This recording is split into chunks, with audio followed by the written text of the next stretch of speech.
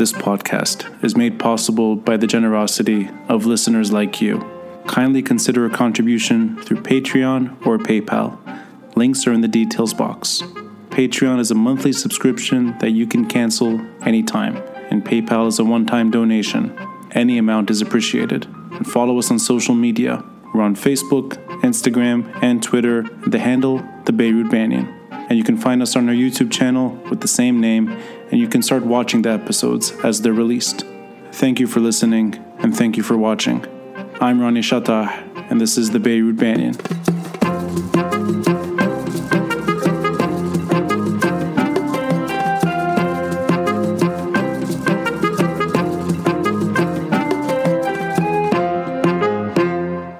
Before we begin, this is a disclaimer that we're taking extra precautions.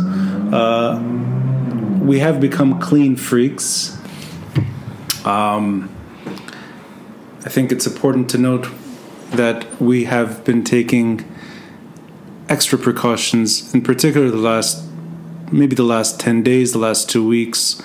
I think that's something that's mandatory, and I think a lot needs to be said that despite us maybe sometimes feeling more comfortable than others in given context, and we can get into that, it still has reached the point where we're both making sure that we have masks, everything, washing hands. Everything possible. Walking everywhere, most of the time. Walking everywhere. And you were very nice. You let me interview you back in mid-February about topics that I think are still very important, but we deliberately chose to not maybe get too deep into the geopolitics of the Middle East for this conversation. I think it's almost like a lighter conversation about a very serious pandemic and just our own reflections on what's been happening to both of us. I'm going to start off by just asking you, Mohamad, your circle of contagion, that sort of very close-knit circle, how many people do you see now that we've reached a sort of a critical moment heading towards late April? And how many people do you see on a regular basis? I think it's 3 people, probably, including you. I've seen you several times since all of this started. And part of that is, I think, just logistics, who is accessible, who is within walking distance or some distance in a midway point, and who's also... I think a lot of this depends on who's willing to go outside and take a walk with someone. Absolutely. I've seen a few other people maybe since this all started, but more in passing or kind of something that would involve arranging, like going to some distance to meet a friend or a colleague. And it's never easy. I mean, all of this requires it requires planning by default, but the extra precautions, I think, have led... the reason I asked you is because I think I'm down to 1. Mm-hmm. It's you. Yes. Oh, that's a funny. Yes. So you've got at least 2 more. It's been convenient, yes. Yeah, I mean, yes. I was thinking now the last 2 weeks, mm-hmm. I've seen... I did see a couple, which was in my circle up until 2 weeks ago. And then since then, the few occasions I went out, I was with you. Mm. So that just to emphasize that we have taken extra precautions. Yes, probably in the last 2 weeks or so, 2.5 weeks, I think I've seen you and one other person. So all of this is reminding me, and we've talked a lot about this. And, of how sad the moment is. It is, but it's also reminding me, certainly how sad and how weighty it feels, and also how I think we try, or I think one of the ways probably some of us try to get around this is by making light of some aspects of it, and which we might do today, but more likely it's more a coping mechanism. But it's also reminding me, and you and I have talked about this, and in thinking about doing this this show, this episode in the first place, I think it's reminding me, and especially the way you just put it a moment ago, of the preparations one has to make. Yeah. It's reminding me of the civil war in Lebanon and the preparations one had to make to do anything. To go to the store. Yeah. The preparations it was a different kind of preparation because the risks and the dangers were different. The calculation was different. But it was something you had to do. You had to think about, is there an active sniper? I almost used the Arabic word. I almost said anas. Is there an anas on that street?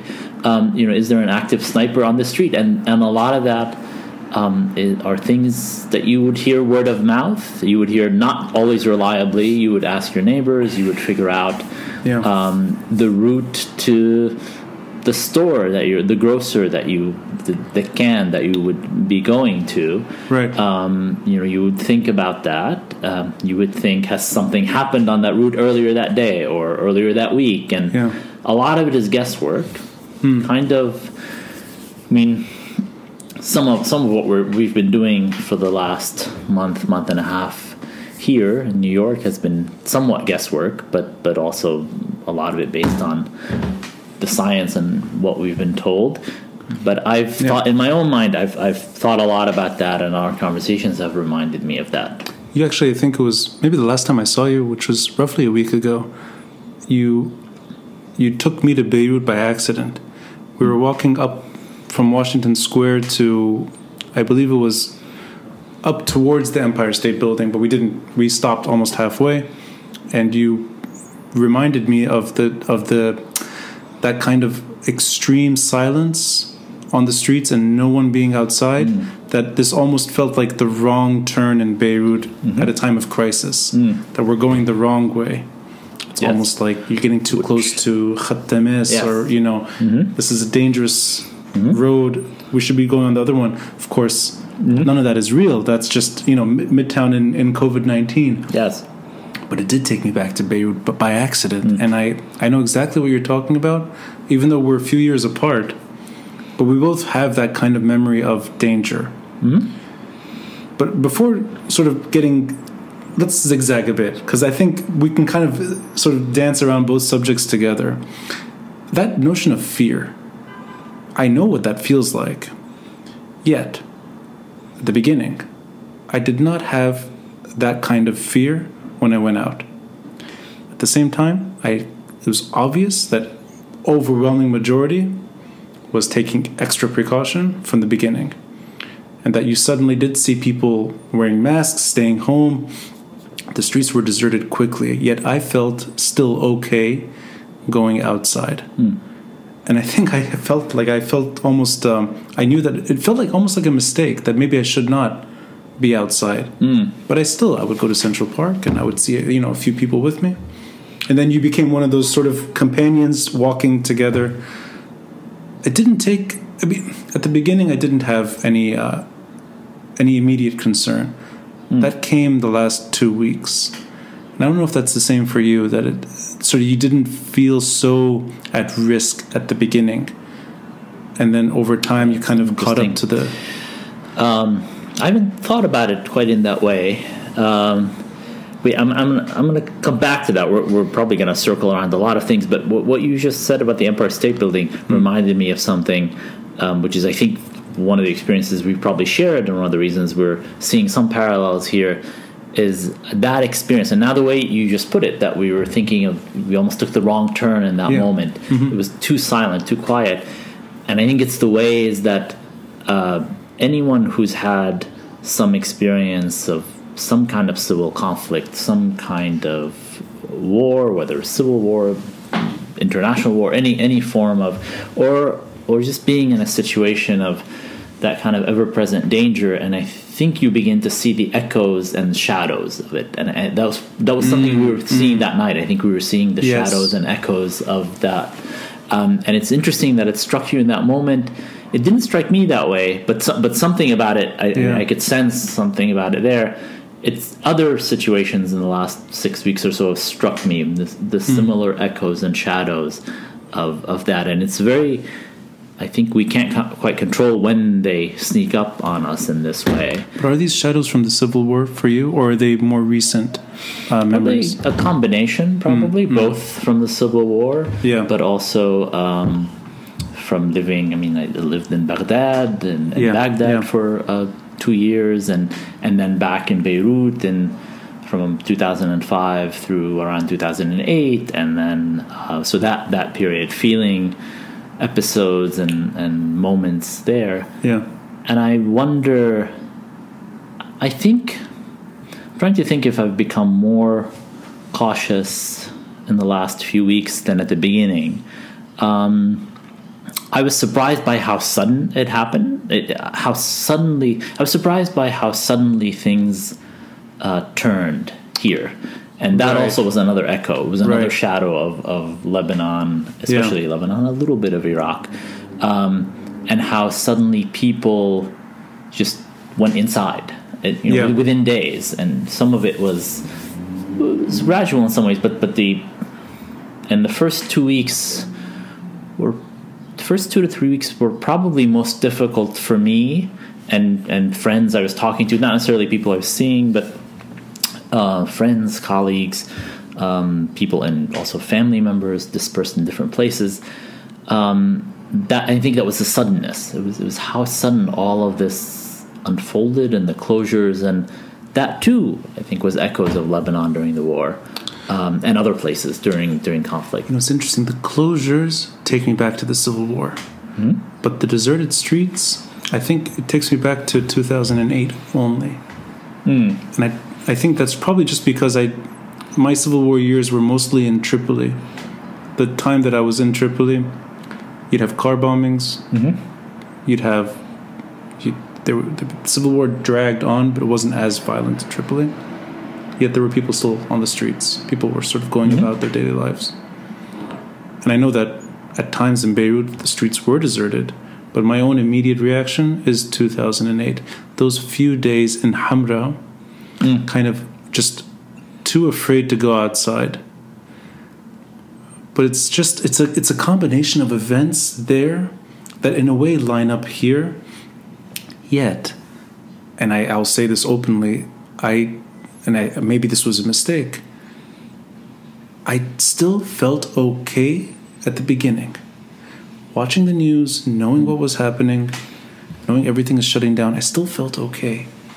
And I wonder if that's just sort of the comfort you feel while not just, that this is not a Middle East-like scenario, that you still feel psychologically, I don't know what the word is, almost like at ease to a point. And I honestly was not wearing a mask until recently, until it became more mandatory.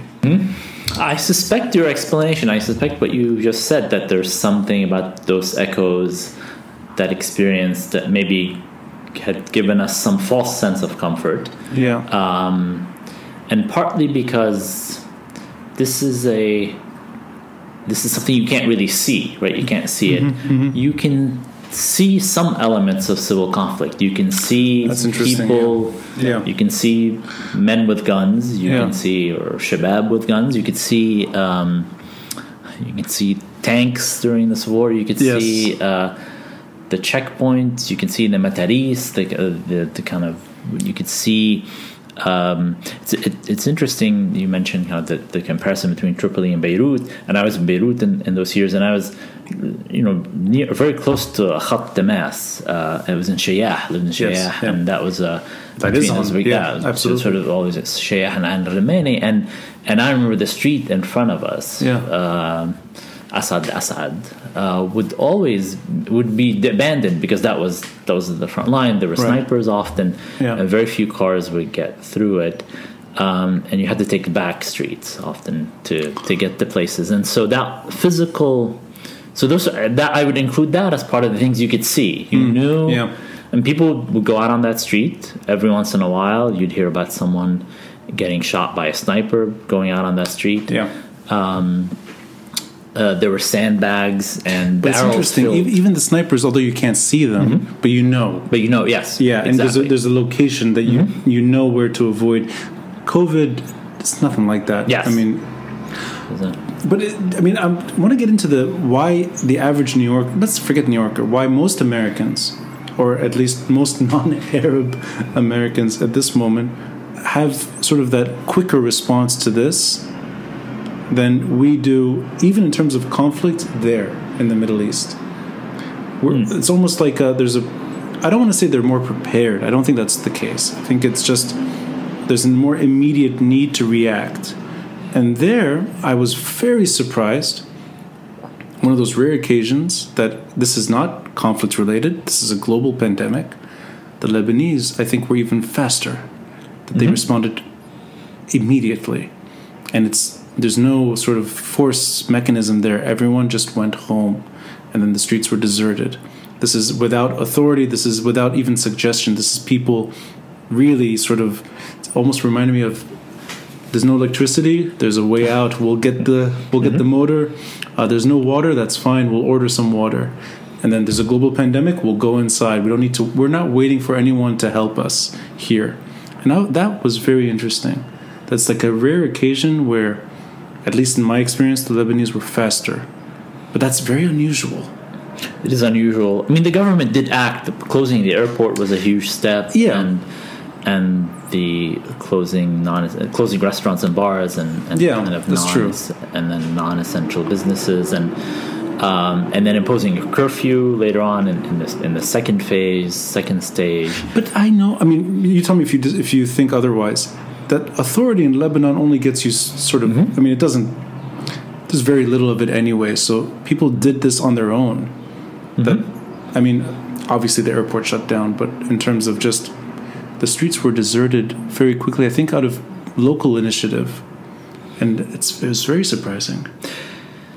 Yeah, and although you hear, I mean, just what friends and relatives or people are telling me anecdotally is that in their neighborhoods, there's pretty healthy activity during the day. I mean, some relatives tell me, there's traffic, even though there's not many shops are open. You sort of just see almost regular traffic during the day, right. And then at night, traffic doesn't even, despite the curfew, within a neighborhood, within a couple of block area, within a radius of a few blocks, you see people are out. There's the occasional car or occasional young person on a moped, and it seems it's more going between different neighborhoods, right. And now there's the kind of sense people are agitated and worried about the economic crisis again, and there's some people trying to go out on the streets again in different forms, or they're doing it in protest caravans and convoys and cars. I think it was even the last 2 days, right? We saw sort of that kind of risk. Yeah, there was a parliamentary session, and I guess for a month or so, it focused everyone's attention away from the economic crisis, and now the economic crisis is getting worse, and people are focused on it again.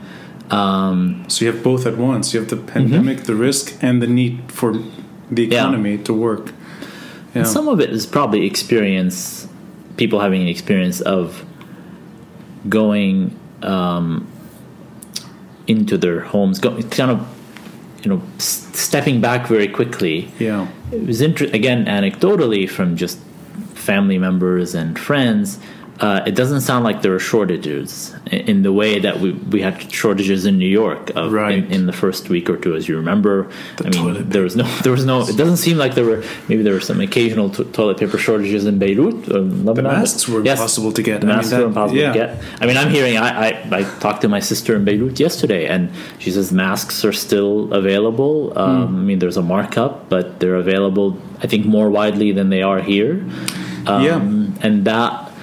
And I think in that way, people in Lebanon had that experience of thinking, well, okay, this is not a siege and this is not a war. So I think people recognized that they don't really need to stock up in the way. I remember in 2006, right, in the first day or two, I was living in Hamra, Ras Beirut, and the first day or two of the war, of the Israel-Hezbollah war, shelves were cleared out. People started stocking up. I mean, people realized fairly quickly, within 24 to 48 hours, this was going to be a siege. And they stocked up. And I guess that's one difference I noticed early on here, despite all the government and kind of official assurances that food supply is going to be okay, that supermarkets were going to restock paper towels and toilet paper. But in some ways, I don't blame. I mean, you can't blame people who haven't been through this kind of crisis before, except maybe a hurricane or a weather event. I was going to say exactly. Were you here for Katrina and that kind of Sandy? Yes. I was here for Sandy, Hurricane Sandy. Yeah, Katrina was Louisiana. And, So Sandy, you were here. I was in New York for Hurricane Sandy. Yes. Was there that kind of same reaction, at least in terms of stocking up and staying indoors and waiting? There was staying indoors. I lost power. My building lost power. I was in an area that lost power. That was hard, and lost power for 4 or 5 days. I mean, that was very much a reminder. And I'd just been in Beirut that summer beforehand. So for you, it's like, oh, great. Yes, except there was no generator. That's true. There was no. Oh, that would be very funny if NYU.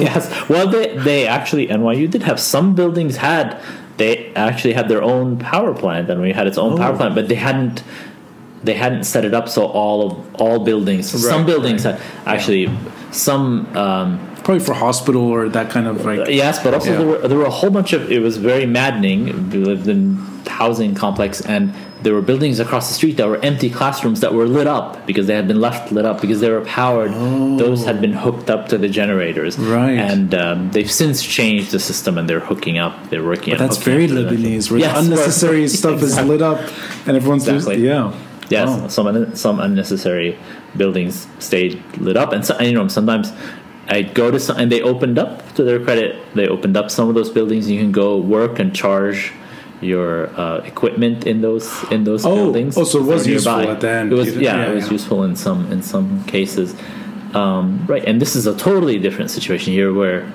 everything is about distancing and being away from people, and being on your own, and being away from groups, and not almost things you have to be self-sufficient in all these ways. Yeah.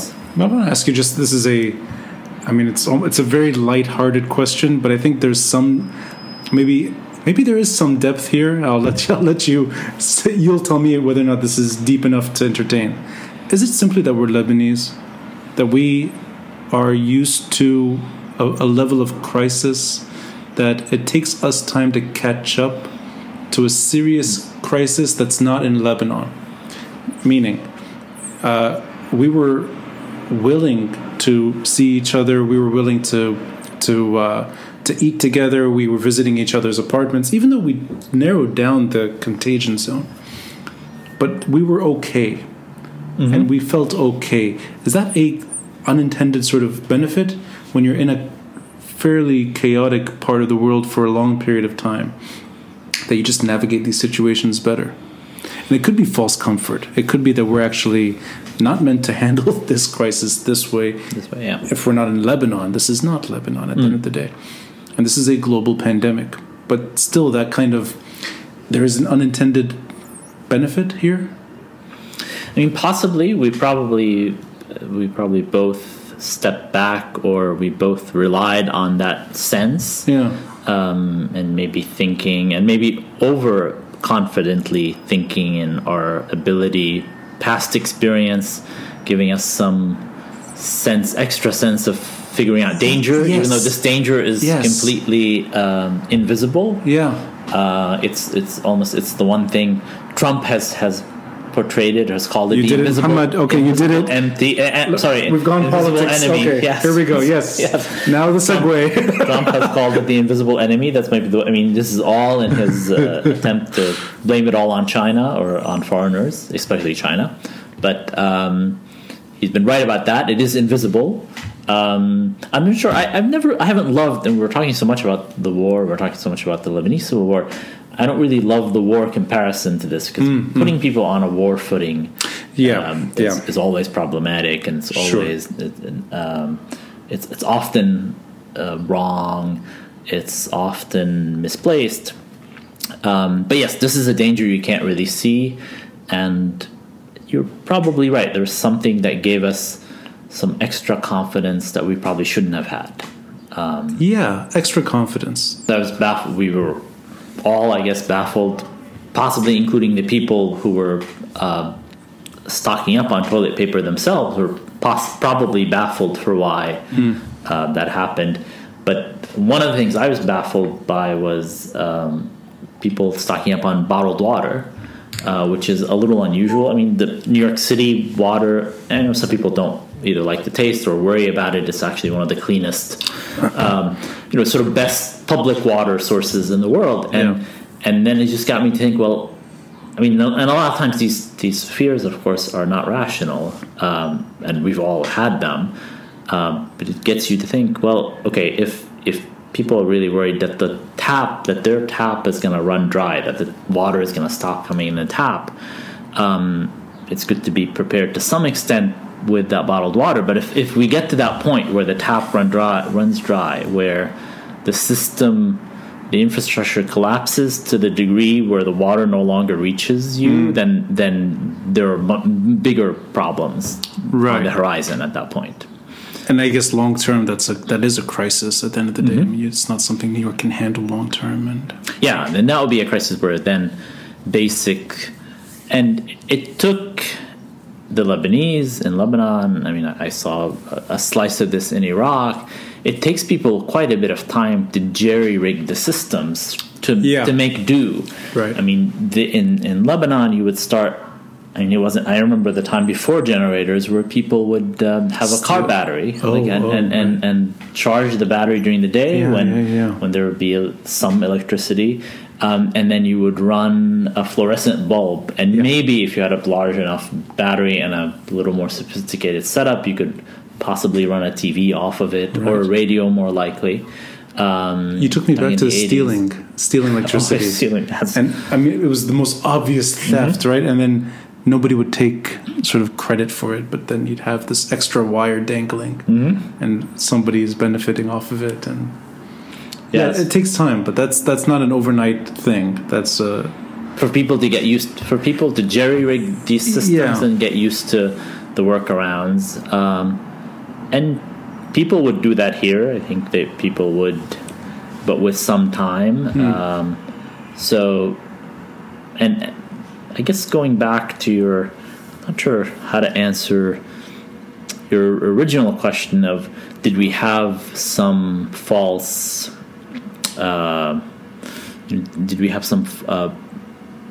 hope? Not false hope. Did we have some just false comfort, or and we possibly did. In this situation, we had some false sense of security around it. Or maybe that we've survived dangerous things before, and that we can survive this as well.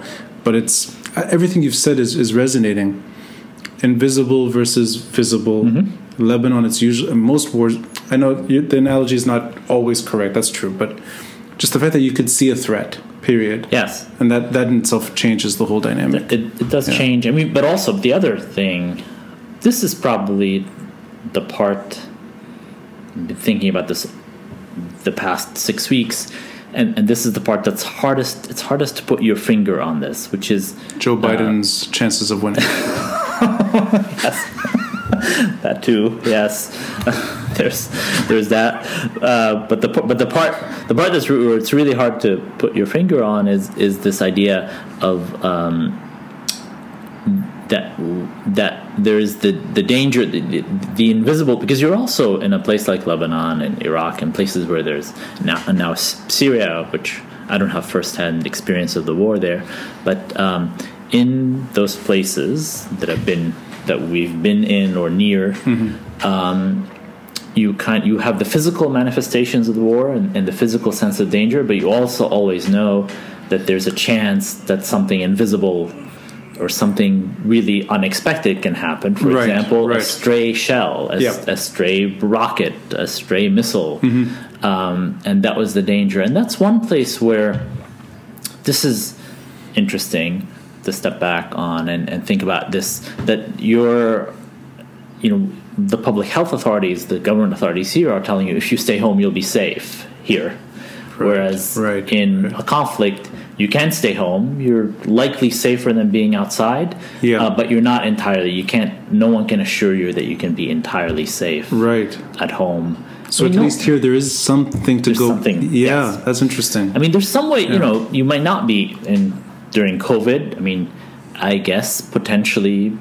New Yorkers live in buildings. There's density. There's touching common areas. There's you came into purely. You saw the building right when you walked in.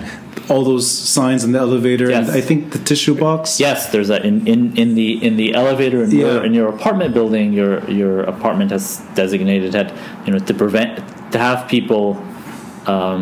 Residents and visitors not touching the buttons. It's a smart idea. Have a box of tissues and people can dispose each one. Dispose and tissues, yes. But so that's the. I mean, that's the kind of where you do have risk at home. Mm-hmm. Of course, very different than a stray shell or a bullet flying through your window. But that there is. It's not completely safe. You're not 100% immune.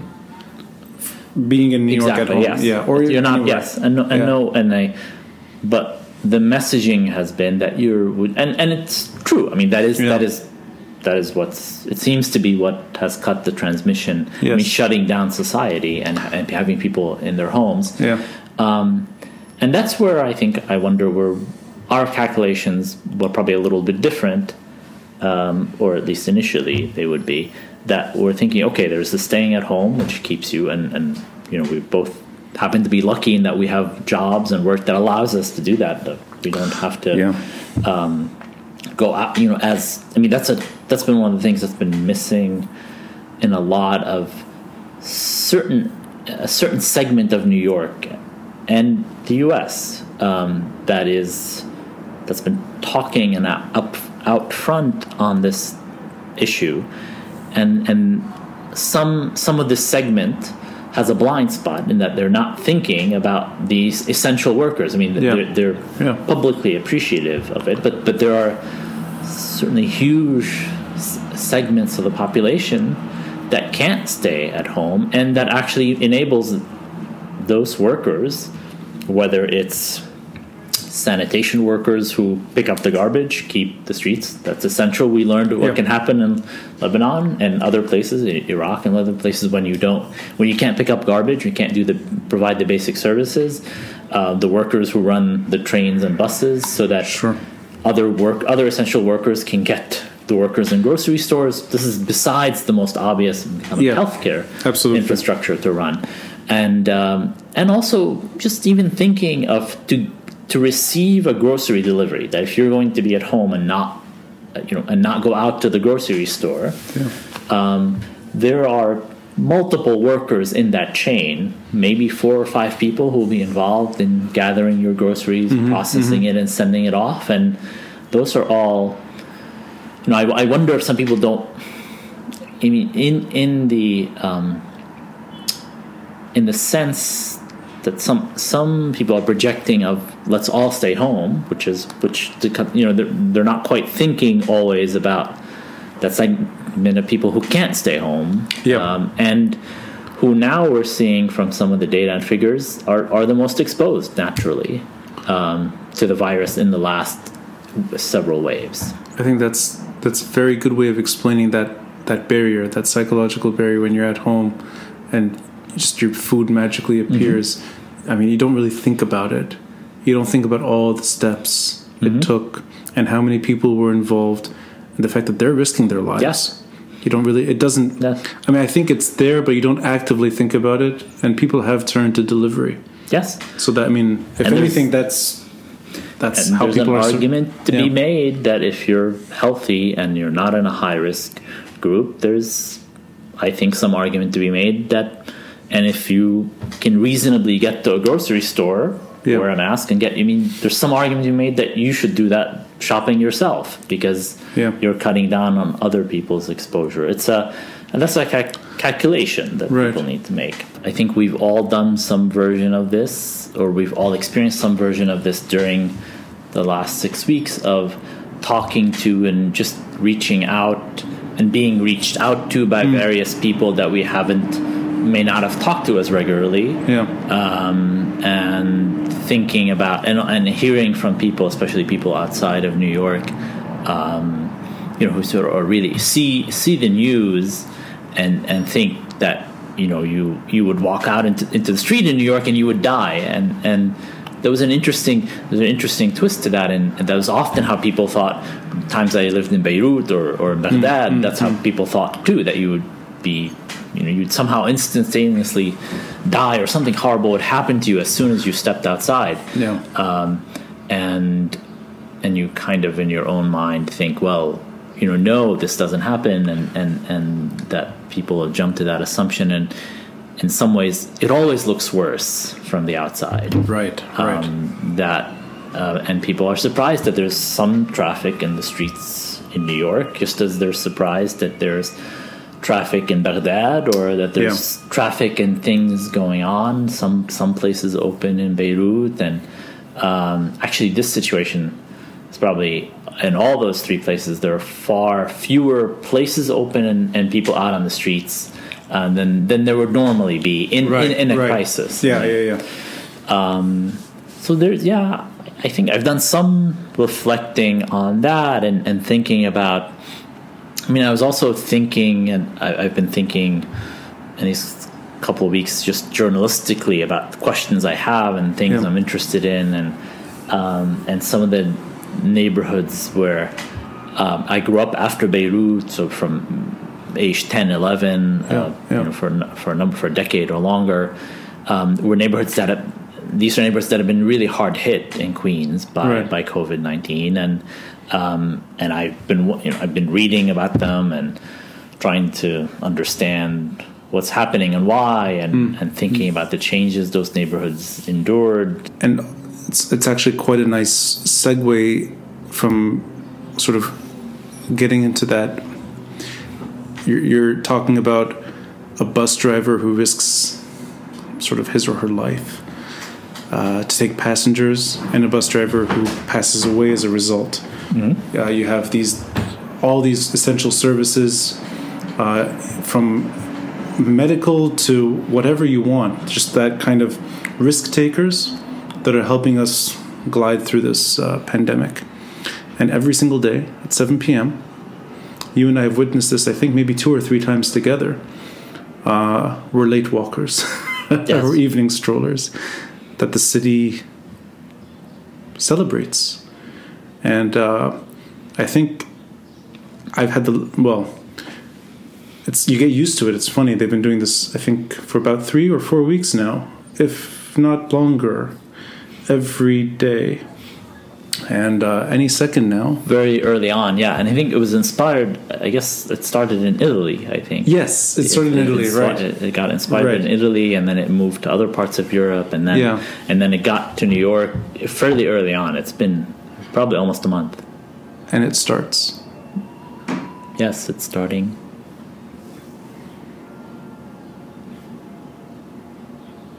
And it gets a little louder as we get. It's almost 7. It's a minute to 7. This is premature celebration. There we go.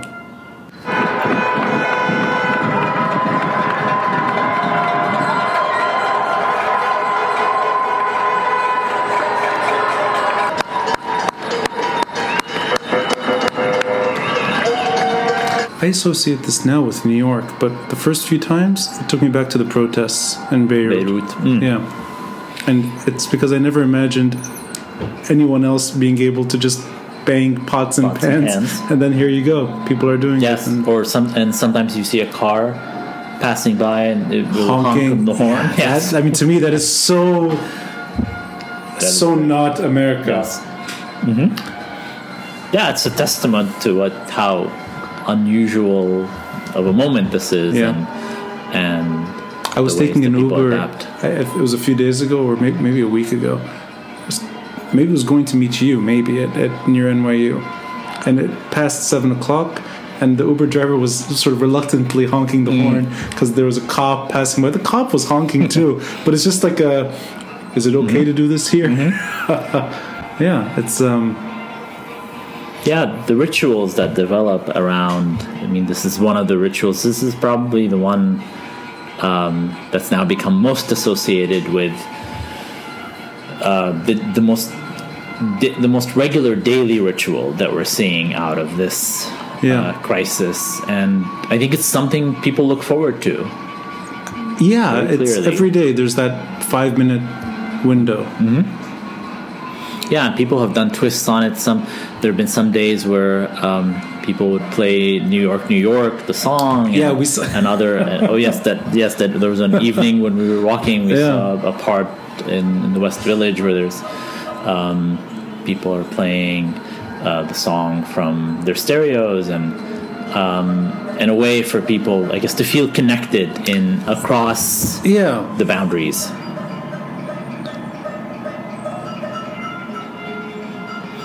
You have some persistent pot bangers in your neighborhood. A little bit, one thing it reminded me of, and this we're about to start Ramadan, is of course the Happy Ramadan, Mohamad. Thank you, Happy Ramadan to you too. But of the suhoor and the guy who comes around and literally bangs pots and pans to get you up. Yes, so you can have your suhoor, so you can eat before the fasting starts. Yeah. And that's a very communal thing. It's usually a man, and he will do it. Yeah, he'll have a certain zone area that he works in, and without people throwing tomatoes at him to stop waking them up at 4 a.m. Maybe in a few places, yes, in a communal, very different context, but a kind of a communal ritual, an old ritual. But I like this common thread that anywhere in the world now, this is happening. This is not a localized thing. I had this conversation with several people for the podcast and in private, that you will not need to share this story to a foreign audience. There's no need to explain the moment. I mean, you're reporting from Baghdad. Most people understood Iraq through a journalist's lens in Iraq. Very few people went to Iraq to try to witness the war up front. A handful of people did this, and they provided the story to a mass audience, a worldwide audience. We're all going through this, so I don't think there will be many storytellers born out of this moment in particular, because it's something we all went through together. Or maybe we might see stories of how it played out in different ways. Right. And which places had more restrictions than others? Where were you able to do If anything, less? maybe the New York reporting scene, that will have that sort of edge, because this is the hardest hit place. Yes, but it's also the place that New York didn't have, or hasn't had, as severe restrictions as some other places, like Italy, like France. That's true. Like even in some parts of New Jersey, they've closed parks and things like that. And there have been things, and I think that's probably largely due to Andrew Cuomo, I think, realizing we're straying into politics a little bit, but we can for the heck of it. Just Cuomo realizing that in a place as big as New York, the state as a whole, and certainly the city, there's no way, you need compliance. There's no way to enforce compliance with this. And if you shut off all the valves, if you shut off parks, if you shut off any possibility of people to go out and just feel normal to some extent, to walk around, and also the city is dense in this way, and if you don't have streets open to be able to do it, you need access to the parks and green space, which is already limited in the city. They closed the playgrounds at one point so that there would be demonstration. They closed active sports like basketball courts and other things like that. But it was smart of Cuomo, I think, to keep the parks open, and possibly Mayor de Blasio. I think he went along with it. It's not entirely clear if he would have budged without Cuomo. There was also that debate about closing the schools, whether or not to close the schools, and now there's a lot of kind of second guessing, and I guess as it's called, the kind of Monday morning quarterbacking, and the kind of seeing these decisions and saying, oh, New York should have closed. A lot of people are saying, and on social media especially, that New York should have done the full-scale shelter-in-place or closure order 4 days earlier. like a lot of cities in California did. But the problem with that, New York was pretty much closed by March 16th, which is when the day the schools closed. They announced the school closure that weekend. That Monday, schools closed. And then also that weekend, the previous weekend, they announced, mostly Governor Cuomo, but some of it was citywide as well, closing bars and restaurants and nightclubs and all of that by the 17th. And then it was a full week before the full shelter in place. Well, Cuomo didn't want to call it shelter in place. He called it New York on pause. Yes. He didn't like the term. There were a few days where it was like a third occupancy was okay. Yes, and then there kind was, of like testing. It's not entirely... I don't know I certainly don't know the science. It seems from what we're seeing now that the disease has been spreading for a long time, and that those couple of days may not have made the huge difference that some people think. And there's this issue of social, again, you need, as Cuomo and other leaders realized, you need people to cooperate. And if closures had started in February, would people have really cooperated at that stage? Right. Because they hadn't seen, I'm not sure they would have. You also kind of needed the experience of Italy and France and those countries to go through it. You needed the sense of a Western democracy going through this. And do you sense Italy was that turning point where the numbers were so dramatic that people were quicker to respond here?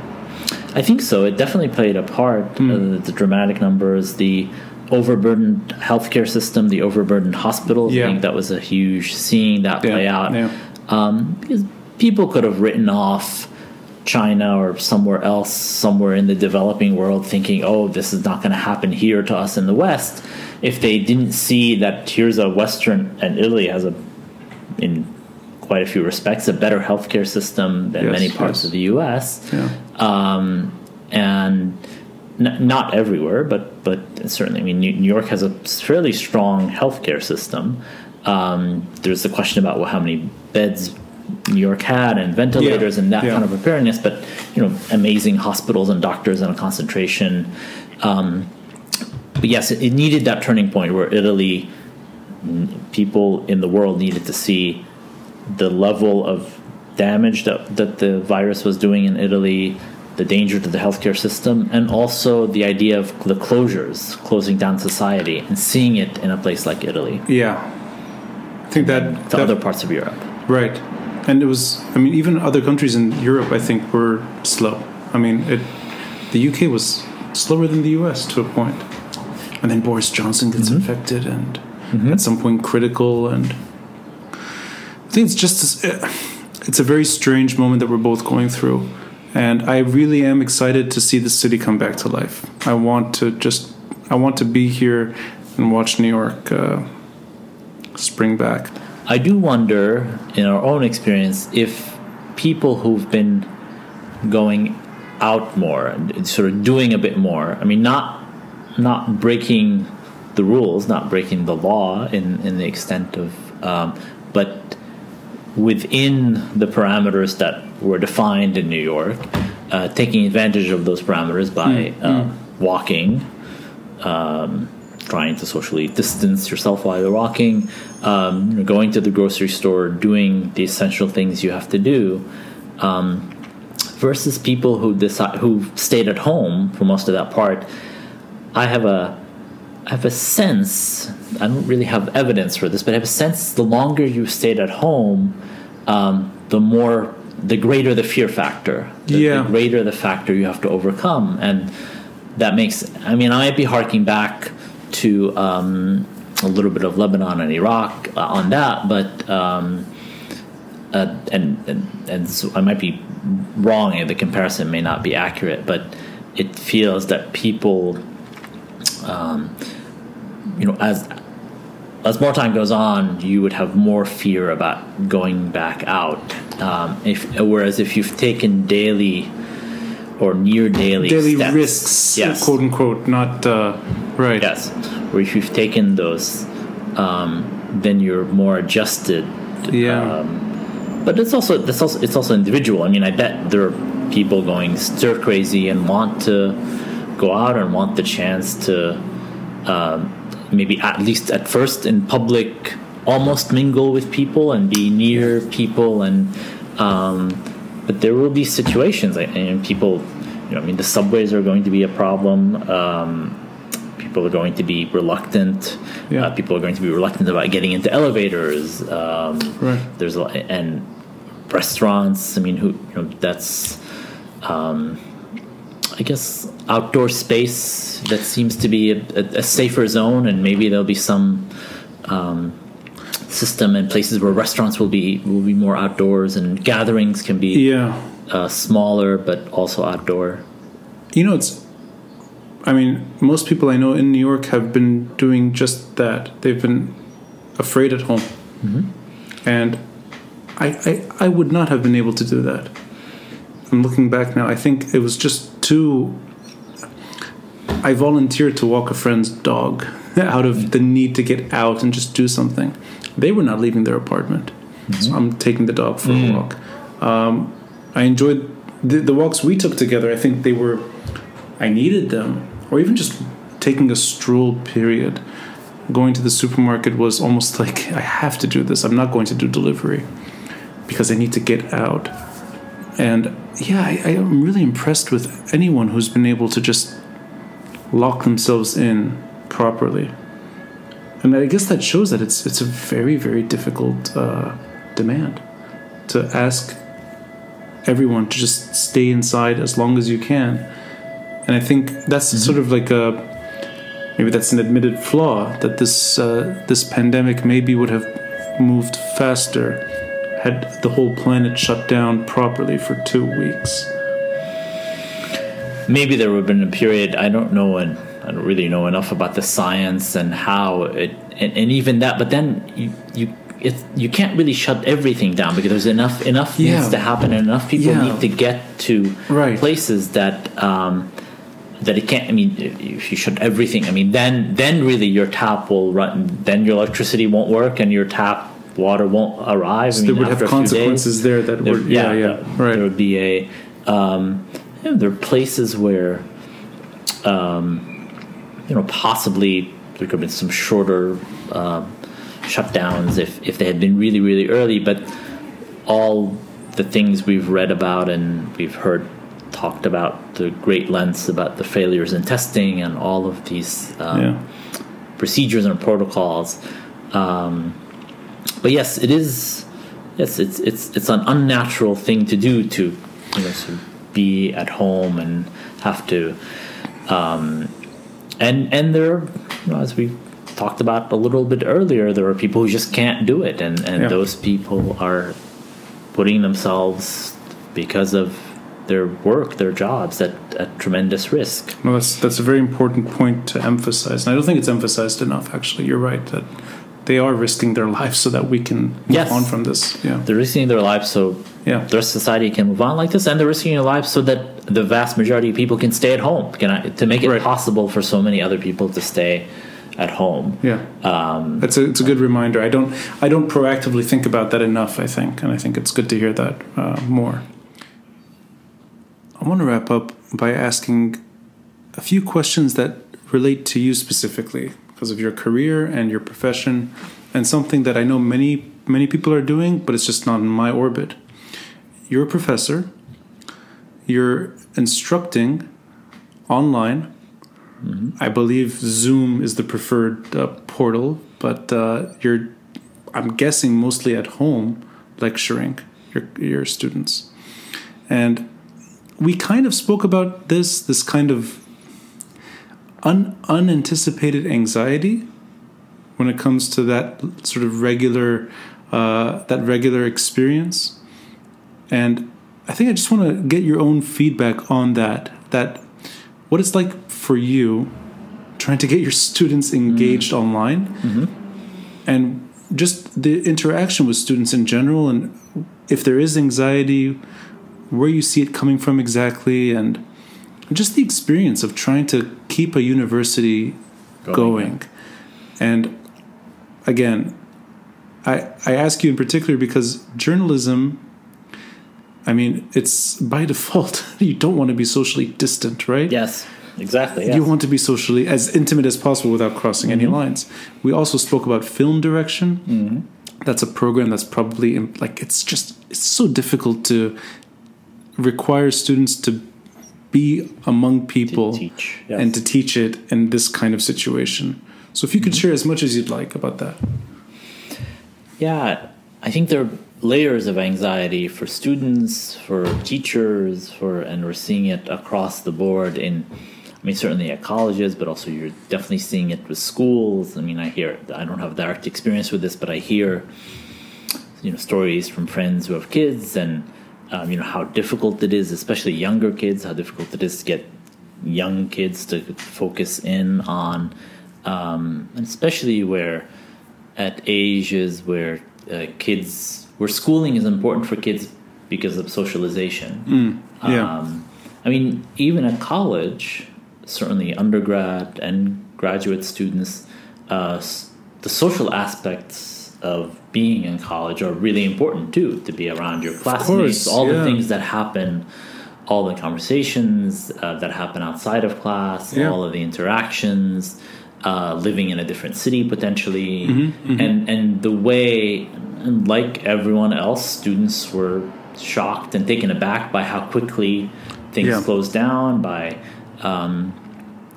the way that universities moved online so quickly, often actually faster than government regulations. A lot of private universities in the U.S., especially in the Northeast, moved to online instruction around the time of spring break, as it's mid-March.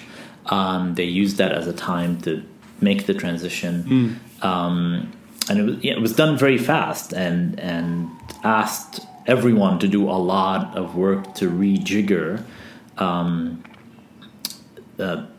syllabi, rejigger plans for the semester, just change things as the world was changing as a whole in these huge ways. This was also changing, and certainly students have anxiety and teachers have anxiety about the change in their lives. Don't know what all the things that students are dealing with in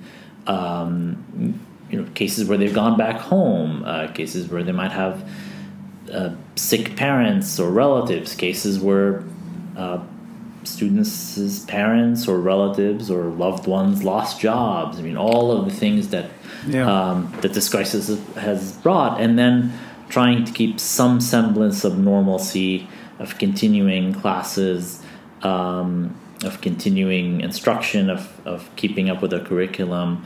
So my classes have changed assignments. My colleagues have done this as well. Journalism, as you said, by its nature, you kind of want to interview people. You want to observe people, be on the ground, to see things, to be a fly on the wall in a lot of cases. Yeah. And this is the antithesis of that. You can't be, in so many cases, you can't be a fly on the wall. There's not even walls left to be a fly on, because so many things have just circled back and are now inside.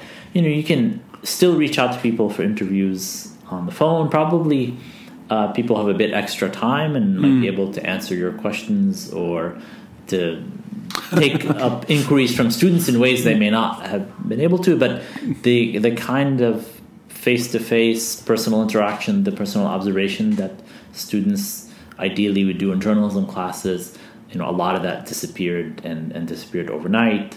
A lot of the advantages of being in New York, in a media capital,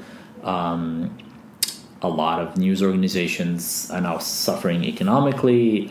They've canceled summer internships. There are a lot of ripple effects. The internships are really essential. For students, it's a way, students who want to develop careers in journalism, it's a way to make professional contacts, it's a way to get real intensive experience while they're doing this. So all of this, and a lot of this got changed on the fly. Even though in a place like New York, news organizations actually are deemed, Governor Cuomo deemed them essential businesses, so they can operate, but they want to keep the workers safe, and they want to keep some sense of distance, and a lot of things can be done remotely by news organizations. So think figuring a lot of news organizations, figuring that they can't quite reopen in the same way by the summer, made the decision to cancel summer internships and probably not take on the task of readjusting, getting interns to work remotely, which also defeats some of the purpose of being at a news organization or an office. So that's proof that you can't transition everything to online courses or online programs. It just doesn't work. So you do need to have eventually some human contact for things to just work up to a point. You can transfer. There are some courses in journalism and other topics that lend themselves with some tinkering and revising, adjusting assignments, adjusting the way you interact. That can be switched, yes, and we've been in the process of.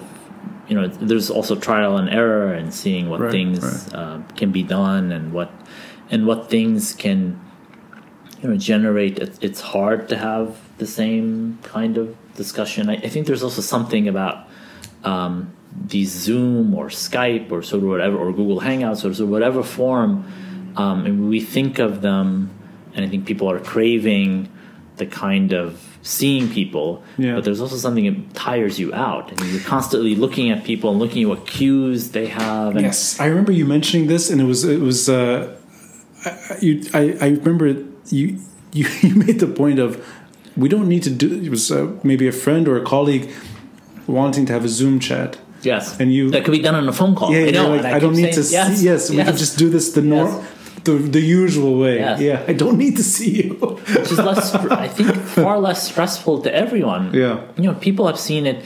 I think it does give people the sense, okay, I'll sit at my desk, I'll sit in my chair, I'll be, I'll have my whole setup, and this will feel like a normal work day, but it's not. It's, we're used to, I don't know, of certain generations, we're used to phone calls, and phone calls are coming back. And that's true. And they're just as good. In some ways, I think, in some ways, they can be better than video calls. There'll be instances where you'll certainly want to see people, and this does, not to bring everything back to Lebanon and the war, it does, we are in this world where, 3 decades ago, now 4 decades with the Lebanese Civil War, it was so hard to make a phone call. When I was first in the U.S. in the mid '80s, and to get through, even from the U.S. end, it was so expensive. And now we don't even think about it. I call my sister, I call my mom, I call my relatives every other day. I'm calling on WhatsApp. Often voice, because also the internet is not reliable in Lebanon on that end, and it's just easier. But the fact that you can do it so regularly, and in the past, maybe you would do it every couple of weeks or once a month, just because of prohibitive cost, because of the way you have to call the central, and they have to dial even if you had someone in your family who had a working phone line, which wasn't assured. They had to have electricity. They had to have electricity often. Sometimes the phone lines would work without. Even much old. Rotary phones didn't need the electricity. But you needed a working phone line that hadn't been cut off by the war. It was a process. And there were things people would do. There were ways around it. I remember writing letters to the family, and recording audio tapes, which is really interesting. And I don't know if you. Wow. We used to do that in the late 80s, early 90s, of just like recording with it, as we're doing now, but doing it with a microphone and a tape recorder, and then sending it, and you send it in the mail. More often, we would send it with someone, actually, because we would send a letter in the mail. Sending a cassette would get wrapped up in customs and things. But if someone was going, you would give it, as you were giving them things to take, letters, and potentially audio tapes, and so. Our generation has seen a lot of change. Mm-hmm. You literally, I know exactly what you're talking about. And I know that pencil you have to put in case the cassette wiring gets jumbled in the luggage. Exactly. You want to make sure that they hear it properly. And it's a snapshot of time. You're giving people, you're giving your loved ones a snapshot of your moment. of that moment in time, but also it's a snapshot of your own interaction with them and the kind of longing for home and the longing for that closeness with them. Yeah. And I wonder if we're feeling some moment of that here too, but we're mediated by all this other technology that we didn't have, right? And that we think brings us closer, but it still makes us long for the contact. It's a far more connected version of that experience, and it's a false connection to a point. Because I agree with you, a bit too much video can be exhausting. Yeah, exactly, and I think it brings up. It can keep conversations. I mean, in letters and in those audio tapes and in the phone calls. Would be a different category because the phone calls were so logistically difficult and it would need to be short. Yeah. But in thinking of those audio tapes or letters, you would probably get at deeper insights to convey deeper feelings than you do in many voice and video calls that we can do now. I think WhatsApp has killed that kind of connection, if you will, that patience, that willingness to listen to someone that you miss, that you love dearly, spend 30 minutes of their time sharing something about them, as opposed to a emoticon. Yes, as opposed to text and message. Yes, of course. Now we're going to sound like two grumpy old men. No, but the thing is, we're not. The problem is, we're not. I mean, we're technically not old. Yes, and I think we're fairly lighthearted. We're not too grumpy. Yes. but it's true. There's something about it's that we know this era, and I think we enjoyed it.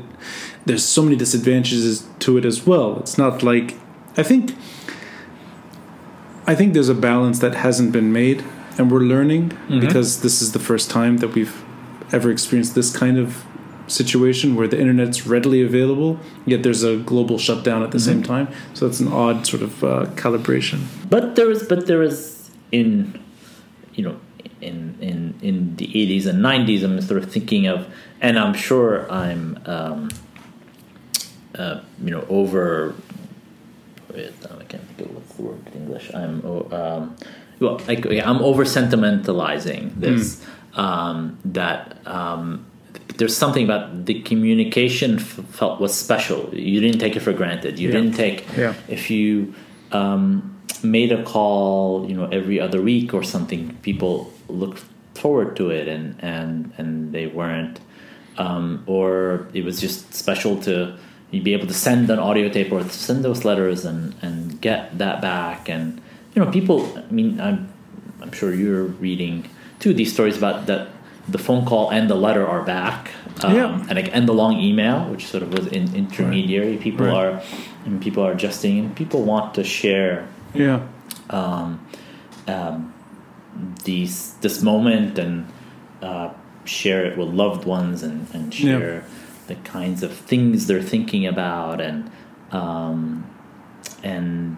we're doing it in these different ways, but there's an ease of communication that I think we're taking for granted. Yeah, we've taken for granted over several decades now, maybe a decade, at least one, if not 1 decade or 15 years. Then we've talked about this, just the idea that everything will change. That people think, I suspect people are too quick to jump to that. We've had even in our lifetimes quite a few moments that are really big and important and seem like things can't continue, and people do go back to a normal pattern. Yeah, that's true.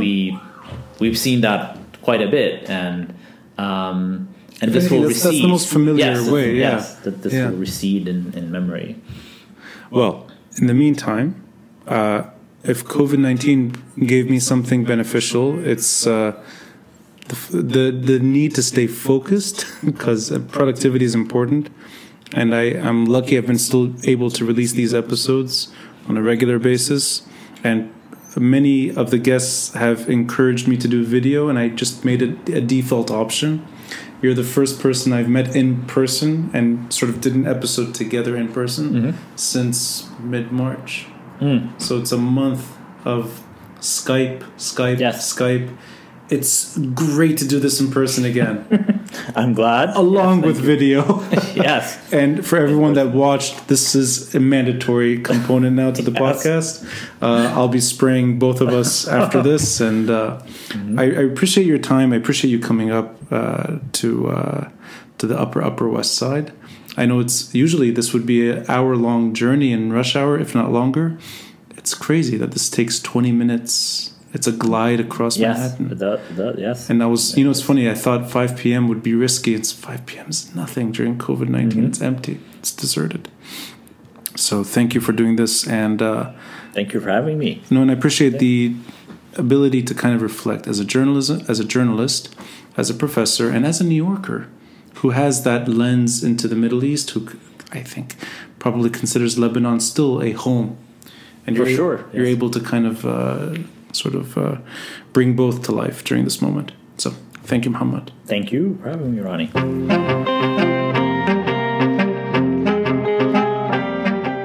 Thanks for listening. And a friendly reminder to help support this podcast by contributing through Patreon or PayPal. All links are in the details box below. Until next time, I'm Ronnie Shatah, and this is the Beirut Banyan.